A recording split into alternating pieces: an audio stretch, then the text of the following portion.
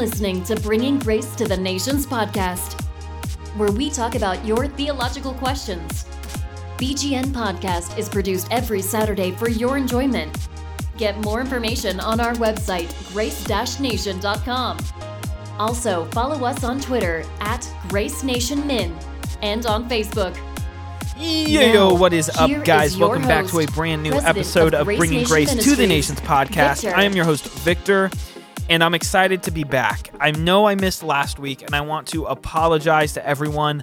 I'm so sorry. It has been a hectic week. Last week was all my final exams. I had about 4 exams in the span of like 3 days, and I was just cramming. I was super stressed, but don't worry, we're back. And I'm excited to be back. So I apologize for missing last week.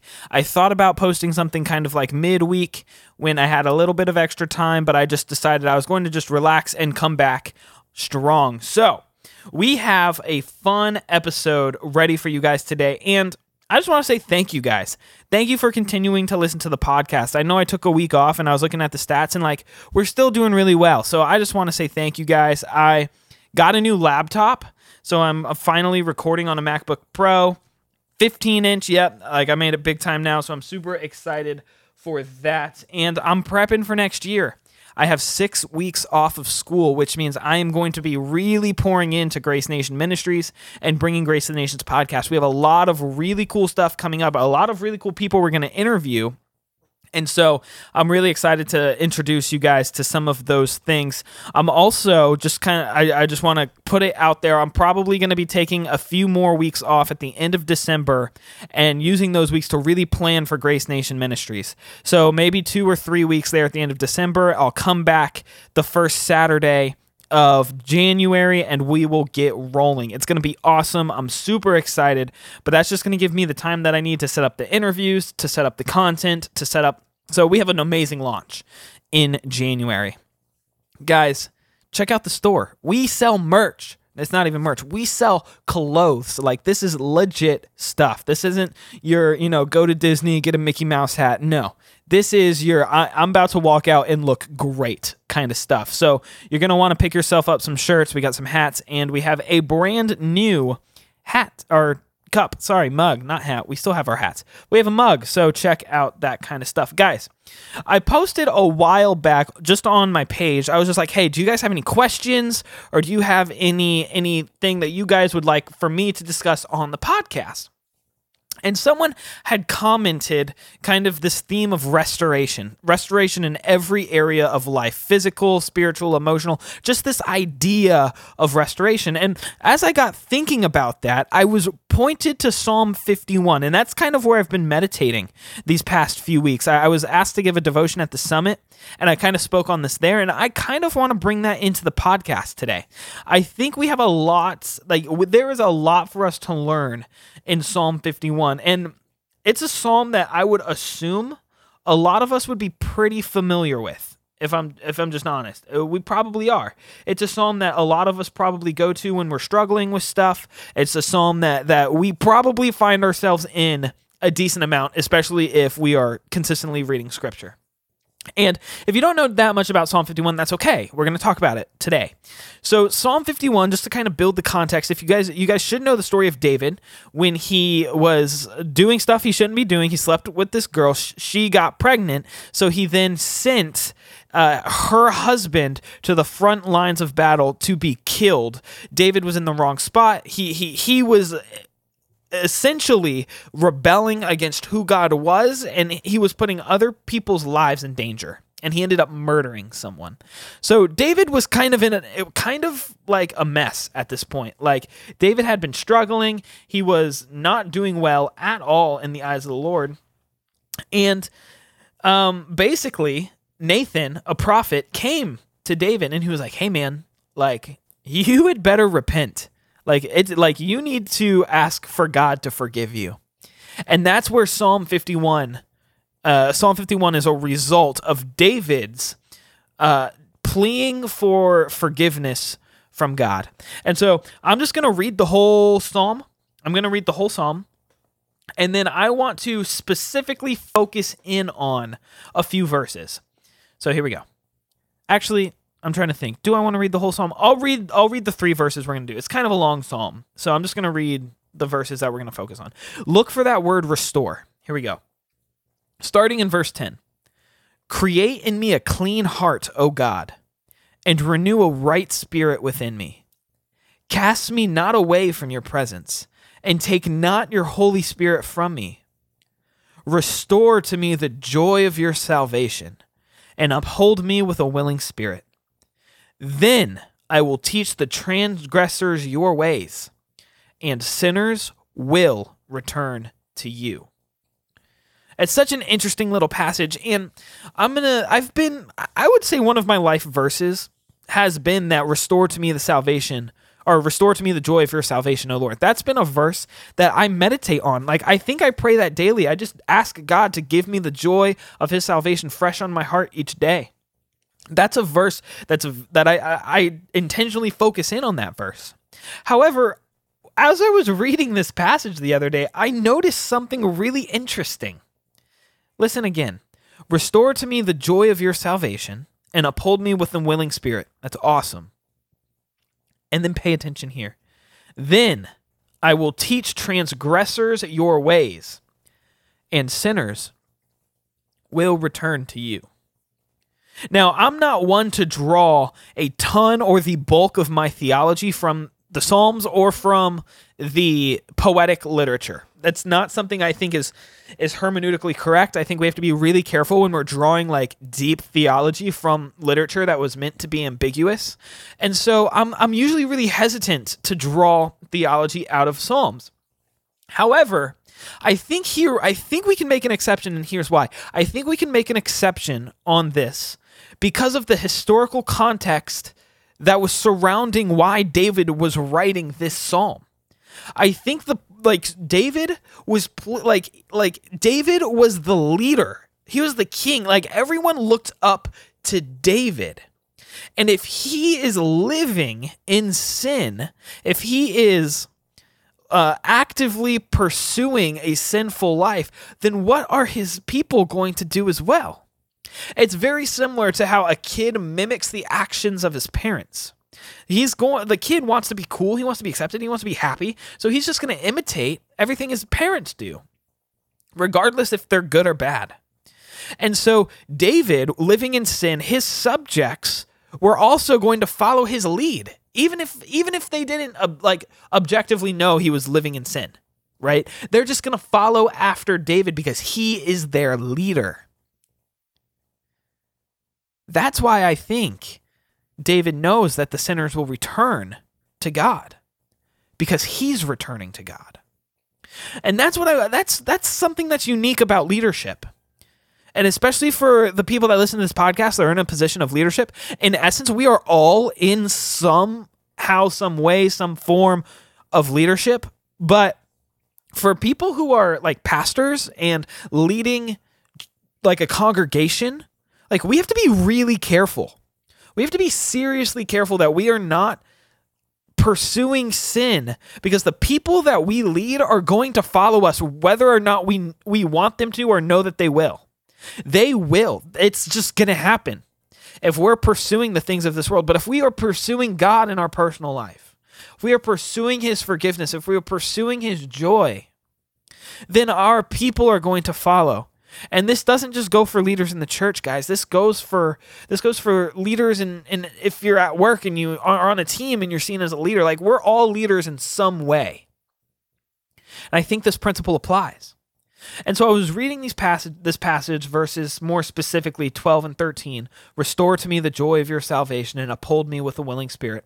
Then I will teach transgressors your ways, and sinners will return to you. I was reading through that, and I came up with 3 main points. And I mean, I'm Baptist, so of course I'm going to come up with 3 main points, because that's what Baptists do. That's what we're best at. It's coming up with 3 points. But they're not alliterated, so I apologize. Maybe I'm not as Baptist as I thought. But point 1 that I really write this down, okay? This is important. This is like a mini sermon, okay? Write this down. Our joy is stifled by unrepentant sin. Now focus in on this. David clearly did not find his security and joy in Christ or in God because he wouldn't have acted out in the way that he did. The joy that he once found in God was masked by the active sin that he had chosen to put on God's throne. Is there any unresolved sin in your heart that is holding you back from enjoying the joy of God? This is a serious question, guys, that we should meditate on often, especially because when we're in positions of leadership, our unresolved sin will affect the way that we lead people. The thing that sucks about sin is that we may not even know that we're dealing with unresolved sin. Sometimes we don't even know the depth of our heart. Like, we don't even know the darkest parts of our heart. God knows our heart in and out, which is why we need the Spirit to go into those dark places and root out our unrepentant sin, bring them to the top, and cut them off so that we look more like Christ. We have to rely on God. And any unrepentant sin in our life is going to stifle the joy that we find in God, which will therefore make us bear no fruit. Guys, this is serious. The second thing is that joy is given and restored by God. This is key. David shows his complete inability to fix himself and a complete dependence on God, not only to forgive, but to carry him forward. I also think that we're prone to fall into this trap to think that forgiveness is all that God does. But I'm here to tell you that God does so much more than forgive. He carries us. He is our sustainer, the one that pushes us forward, gives us the strength that we need to avoid sin. We need to plead with God to carry us forward. We need to plead with God that every word that comes from our mouth is from Him and not of us. That everything we would say would fall flat and back into dust where it belongs, but that everything that we say would be completely from God so that we would walk in His joy and produce fruit because of it. Lastly, joy in salvation is essential for effective ministry. Now let's tune in here for a second.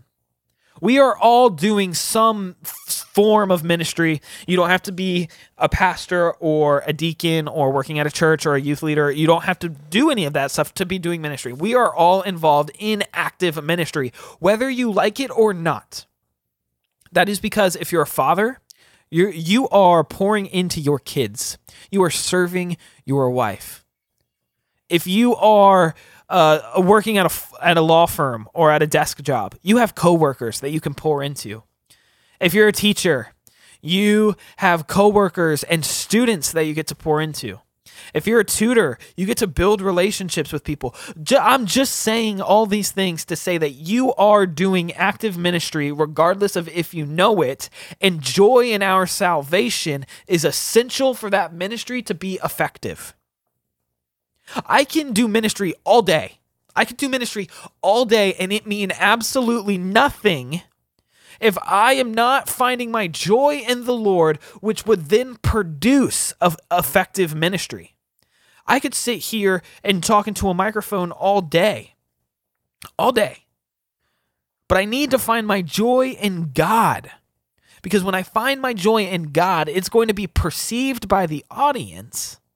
And it's going to be taken as truth. People are going to see that. They're going to see that joy in salvation. We have to have joy in our salvation to have effective ministry.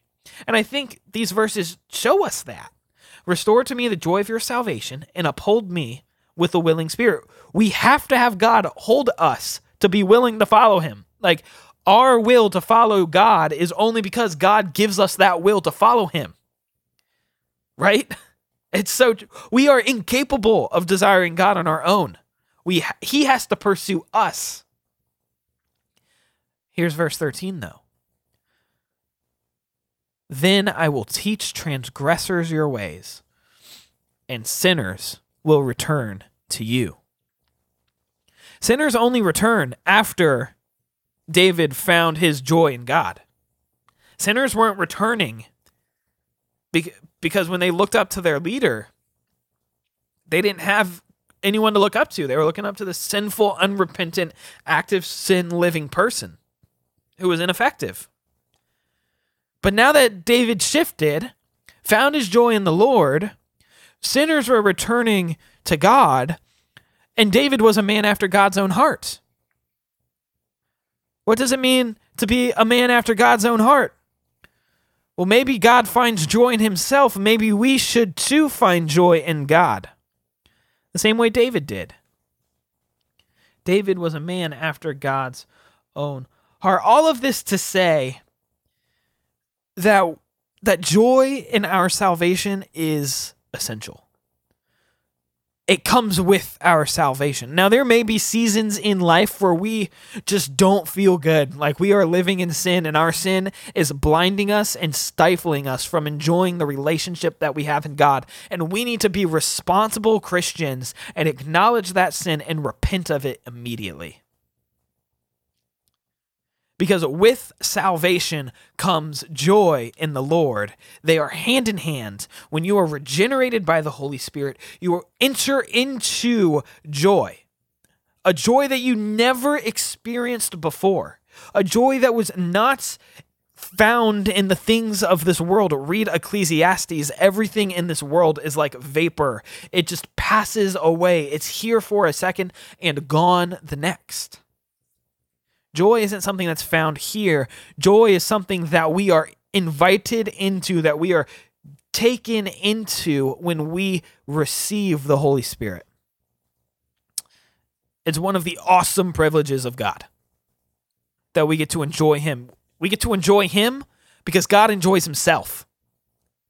Our joy is found in the fact that God enjoys Himself. He is completely satisfied in His perfect union of the Trinity. They didn't need to add on. He didn't have to create us. God's not dependent on what we do. We just get to be invited into Him. Like, how awesome is that? Like, let us not let that truth go unnoticed, unappreciated. Let us worship Him because of that. Because God finds perfect union within Himself, we too can find perfect union in Him. It's such an amazing truth, guys. Such a beautiful truth.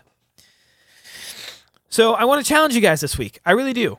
I want to challenge you to pray 3 things this week. You can do them all at once. You can do one a day. You can do all 3 each day. Each week, pray for one of these things. Number 1, pray that God would reveal any unresolved or unknown sins in your heart. Ask God to bring them to the surface. Guys, I'm going to let you know this prayer kind of sucks. Like when God points out your inadequacies, it kind of hurts at first. But it's only to make you look more like Christ. He's doing it out of love. God disciplines those he loves. So ask God to bring forward or reveal any unresolved or unknown sins in your heart and give you the power and strength to confront that sin. Number 2, ask God to restore the joy of His salvation. Pray through Psalm 51 each day this week. Ask God to restore the joy of His salvation. God is a God who cares about His name and the proclamation of His word. God does not turn a deaf ear to our requests or prayers. Ask God to restore the joy of His salvation to your heart. And then lastly, ask God to minister to people in your ministry. Ask God to work on the people that are in your life. Ask God to draw your neighbor's hearts towards Himself, so that when you confront someone, when you are able to talk with someone about the gospel, they will have already had a heart that is prepped and ready to hear it. The gospel, when it is proclaimed, does not come back void. Invest in people's lives. Ask questions. Have conversations. Meet people. God is working in people's lives, and we need to seek out those people. We need to proclaim the gospel. We need to teach people. We need to love people effectively. And so that's my challenge for you guys this week. Pray those things. Ask God to reveal sin, ask God to restore his joy, and then ask God to produce fruit because of that. I promise you, you guys will see God work. I promise you. It's going to be amazing. I hope you guys are doing fantastic. Remember, you can reach out to me, grace-nation.com. Contact us. You can reach out to me. Email me, gracenationministries@yahoo.com. You can reach out to me on Facebook or Twitter or Instagram. I'm on all of them. You guys can hit me up there. Guys, seriously, I say this every week, and it stays true. Like, it's still true today. You are beautiful, and you are one of a kind. Until next time, take care, and God bless. And that's the show. Thanks for listening. The BGN podcast comes out every week. Questions? Email us at gracenationministries@yahoo.com or tweet us at gracenationmin. Until next time, take care and God bless.